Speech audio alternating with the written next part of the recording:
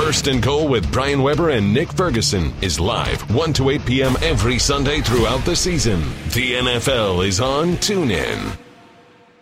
It's our good friend Cordell Stewart, my co-host on NFL No Huddle, weekdays 4 p.m. Eastern. Partner AP looked good today. I'll give you that point. He looked very, very, very good today. The thing was, when you watch what they were doing, when you watch the Arizona Cardinals, they made you understand what they were doing with AP, and that was running the football. That's why you saw the play-action pass. Larry Fitzgerald and company became open wide because it pulled those linebackers up, allowed them to have just enough space in the red zone to be able to get the ball over the top. But I tell you, that's what he brings to the table when it comes down to being a part of the system. I mean, you heard Bruce Arians all week long basically saying that he was drawing a connection from what he was doing when he was in Minnesota and saying it was pretty similar to what they do there in Arizona. And when watching him play, honestly, not saying that, this is what we're going to see for the rest of the year, but 23 carries for 130 yards and 2 TDs, I thought was pretty darn good. It gave the other older guy at 34 years old, Larry Fitzgerald, an opportunity because of one-on-one coverages and maybe sticking the nose in the box a little bit too much by the linebackers and safeties that allowed him to have 10 catches for 138 yards and a TD. So this is what I was hoping for, and I think probably what Bruce Arians and his organization was thinking that they could get from Adrian Peterson. And trust me, while it looked like it may have taken him a step and a half to get going, once he got going in the open space, guys were looking for him to run the football. I think the play calling was good, and I think at the same time you saw the energy from the other players on that football team. Offensive linemen, defensive players like Patrick Peterson, Larry Fitzgerald and company all showed their appreciation for Adrian Peterson being there and bringing that different temperament to the table, which I think resonated throughout the entire team, and I think that's why we saw them play so well today. Cordell, sticking with that, let's stay out west here with the Los Angeles Rams. I mean, they've been really impressive thus far this season. We've talked about it countless times on this program. I know you guys have on No Huddle how important Sean McVay has been to the maturation process and maturity of Jared Goff, but they pull out a big win here against the Jacksonville Jaguars. Is this a team that most teams at the beginning of the season didn't account for? Should they now start to look at this Rams team as being for real? Well, they have to. I mean, when you're capable of putting up the points that they're capable of putting up. I know when you look at how they played last week, the numbers weren't the greatest, but you got an opportunity, I think, every single week, not just 1 or 2 weeks, not accidentally, in spurts of the game. Pretty much throughout the game, you see this team actually being able to put up 20-plus points, 25-plus points. Last week, they only were capable of putting up 10. That's an in-game rivalry, I would say, between them and the Seattle Seahawks and maybe even them and the Cardinals because they know each other so well. But this team is a team to be reckoned with. To go on the road in a hostile environment where a team is really hungry in the Jacksonville Jaguars in a sense of how they play, what they call them, Sacksville, down there in Jacksonville, because they bring so many pressures from so many different angles, which causes them to be able to get the sacks they need to force teams to be out of down and distances, manageable down and distances.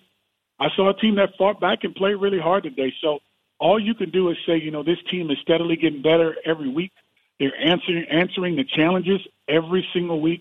And anytime you could have players like the Todd Gurleys of the world, and maybe Woods or someone else that can actually touch the football 116 yards off of 23 carries, I mean, what more can you say? I mean, people may say, well, Cordell, we need to see more. I said I was drinking the Kool-Aid. I like what they're trying to do. I like what they're accomplishing.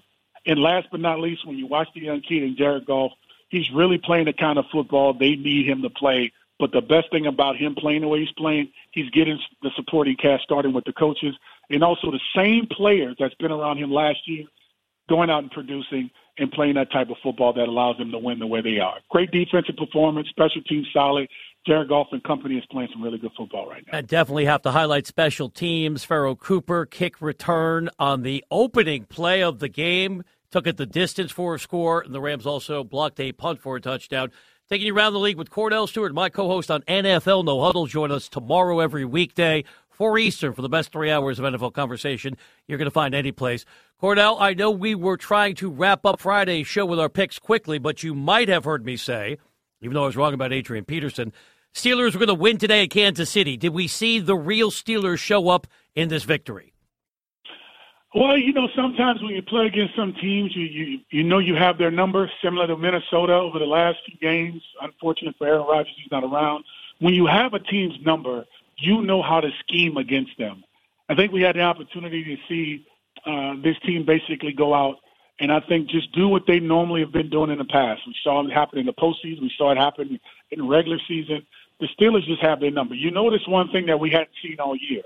You saw a Pittsburgh Steelers team basically line up and add a fullback to the mix when it comes down to how they played. And when you see them do that, to me, that lets you know that this team, from a schematic standpoint, is really trying to do the best they can to do what I think the team needs to continue to do. That's run the football. Roosevelt Nix was a fullback in the mix. Oh, I rhymed on that one. That was one for you right there, Nick. Nipsey Russell, I like it. Roosevelt Nix was in the mix. When you see that from the Steelers, that's the old school way of playing football. And to me, that's the kind of football I think you're going to need from them. Maybe having 2 tight ends, maybe 1 receiver, a fullback in the play, maybe having a fullback along with a tight end and 2 receivers and put them in that slot position to make them have to honor the running game because Nick Ferguson, anytime you see a fullback in a game in front of an explosive runner like a Le'Veon Bell, what's the first thing coming to mind? A run, correct? Exactly. Naturally, what you do, you come back, you do play action pass, then you have Antonio Brown as well as Martavis Bryant and company sitting there in the slot position, having probably some form of man coverage or someone out of position to allow them to come open and make plays. So I thought this was a great game plan by Todd Haley and that team. They played really well. They played hard. I mean, you saw some interceptions that were capable of being made, but what they end up doing, Antonio Brown ended up catching the football, ended up taking it to the house for a touchdown. A couple plays they made early on, 2-point conversion, interception to the end zone, and also a touchdown off of a tip pass that put them in. Those are the type of big plays you need going on the road, especially in an environment like Arrowhead where this team was undefeated. But you know what? A close game, I think that's a reality check for the Kansas City Chiefs. They're not out of it. We just saw the Chargers kick a winning field goal there in Oakland to put them up 17-16 to win that game against the Oakland Raiders. We had a chance to see that. So a lot of great football. We're waiting to see this Denver Broncos team get an opportunity to play their game that they're going to have coming up pretty soon here. But right now, I think these are 2 teams in the division, or matter of fact, in the conference, along with the New England Patriots team that we saw play a very tough game, and they end up coming away with the victory. It's going to be pretty interesting, guys. Remember, the month of October and November is the placement time for your division and also in the conference. December is when you pretty much, nail the dagger inside of everything that you're trying to get accomplished to seal the deal. But that type of football we saw from Kansas City and Pittsburgh today is the type of football we can really see. Oh, how about Mitchell Trubisky goes on the road to beat the Baltimore Ravens?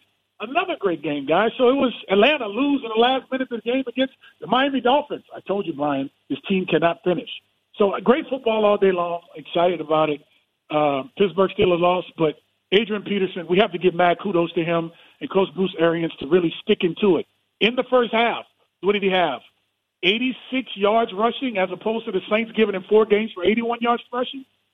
Pretty darn good by this team in Arizona Cardinals to bring this man in, because if this can keep going, the physicality that they brought to the table today, that's the type of football I think that can help them get back on track to being one of the teams that need to be talked about within NFC West. Well, Cordell, you hinted on the game that's coming up shortly here on NBC between the Denver Broncos and the New York Giants, and we know how Eli Manning has struggled over this season. They haven't won a game. The running game hasn't been on track.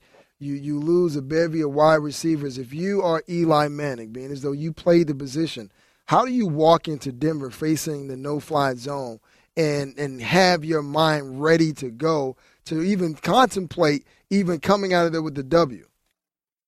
Put your seatbelt on and be prepared for the oxygen that come from the top, because that's what's going to happen. When you're on an airplane, they tell you put your seatbelt on if there's turbulence and something happens and you have any issue, you to grab the bag from behind the seat in front of you to let it out, or you be prepared for the actual cup to come down and breathe through to get a little oxygen.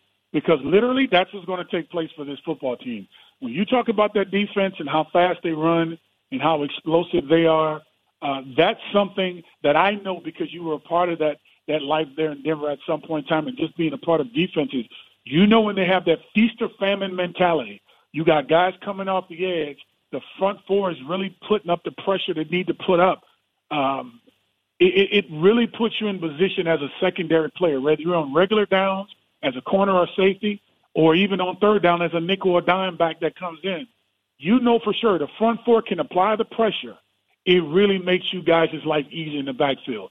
One thing we saw from Arizona, to allow all that stuff to take place the way it did today for them, they needed to run the football. The question is, can the Giants force the Denver Broncos to become a little uncomfortable with what they want to do from a feast or famine standpoint to take some of the pressure off of Eli Manning so he can do something that we know he hadn't been able to do as of lately? You got two guys who are out for the year, Brandon Marshall, Odell Beckham. You have Sterling Shepard, who is allegedly coming in, and hopefully he could play throughout the game. But yet Paul Perkins and company in this defense is going to really have to step up, and a few scout team receivers that's stepping up to the occasion are really going to have to step up and handle their business, because I tell you, it's going to be tough sledding for them because this Denver Broncos team pretty much figuratively smells a little blood, and we have to assume that they're going to come out swinging and trying to do the best they can to confuse them a little bit more, maybe create some turnovers, cause Eli to become a little gun-shy when it comes to being in the pocket, and make him one-dimensional, which is not being able to do nothing at all. So this is going to be a great game there, I think, in the Mile High, and I'm looking forward to seeing it and to see how they respond to all the adversity that's taking place for them with the Giants football team. We are dissecting the top stories with Cordell Stewart here on the NFL on TuneIn. Cordell, according to reports, Colin Kaepernick has retained an attorney, and he's going to have the support of the NFLPA, filing a collusion grievance against the NFL. Just factor that into this question. With Aaron Rodgers now out presumably for the rest of the year with the broken collarbone on his throwing shoulder, if you were running the Packers, are you riding with Brett Hundley, or are you giving Colin Kaepernick a call? Well, you go ahead and keep Hundley in the mix because, again, it boils down to this. All right? Brett Hundley has been around with that football team for how long? For 3 years now. So they know who he is. We're talking about a very conservative community up there in Green Bay when you talk about the Packers. Now you bring that energy there. Again, it's always what I talk about. Does he have the skill set to make it work to play on someone's roster? The answer is yes.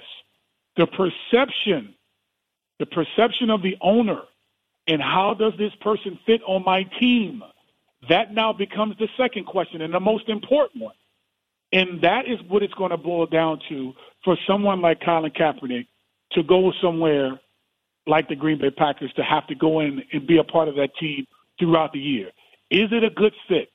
Not every place in the National Football League because of injuries means that Colin Kaepernick is going to be a good fit. It still goes back to X's and O's. X's and O's for a scheme is concerned, execution, and situational football. Does he fit the bill with what we try to do on offense from a standpoint of what it is he does as a player? Does it fit?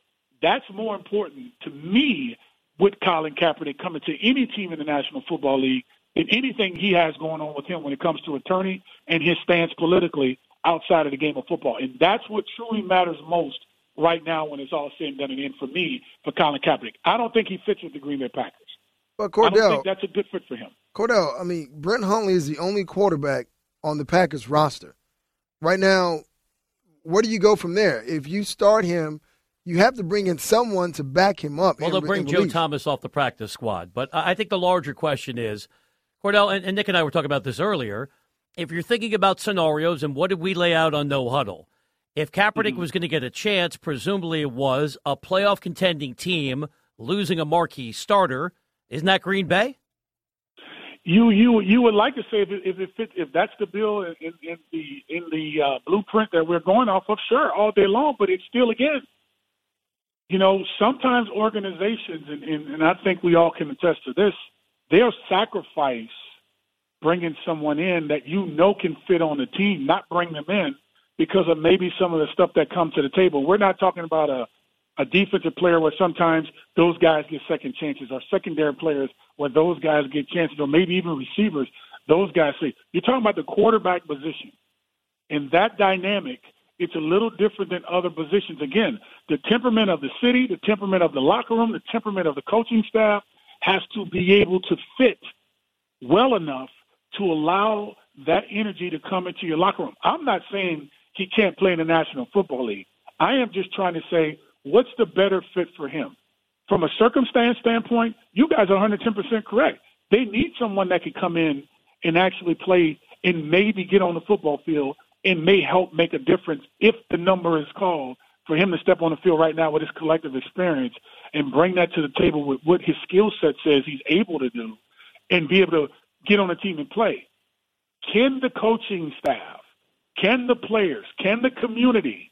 I mean, you saw when they actually had the stands for the national anthem, I think it was last Sunday or Sunday before last, while some people, you had Aaron Rodgers saying he hoped everyone joined together. Well, there were some people that were joining together at the Arms and some weren't. And so if you still have the mixed crowd of people that's going to have a chance to respond to that, again, still that are diehards when it comes down to standing for the national anthem, diehards for those who are against standing. And regardless of what the narrative is for those individual players, the bigger picture narrative is most are saying you're against the military and you're against the flag, which we all know is not the truth. So do you want that mixed energy to come into that locker room and on that team to where the chemistry is already what it is? Now you bring that adverse energy into a locker room. You have to make sure the guys and the temperament, coaches, players, as well as maybe even a community, is somewhat open-minded to allow it to happen. And to me, from a blue-collar standpoint, that city, being the way they are, just to me now, I don't know for sure if they're ready to bring that in there at this moment in time. I can tell you this with certainty. Tony Romo's not leaving the booth. He's having too much fun, just like you have with me, I hope, every day on NFL No Huddle. Have a good night, Cordell. We'll do it again tomorrow, 4 Eastern, heading around the league. Hey, man, one time for AP. Great game for that guy today, right? Great game, guys. So talk to you tomorrow, Brian. Be good. Hey. Yes. Goodbye, Cordell. Bye-bye. The NFL is on TuneIn. First and Goal with Brian Weber and Nick Ferguson. Hear every score as it happens, live every Sunday throughout the season from 1 to 8 p.m. Eastern.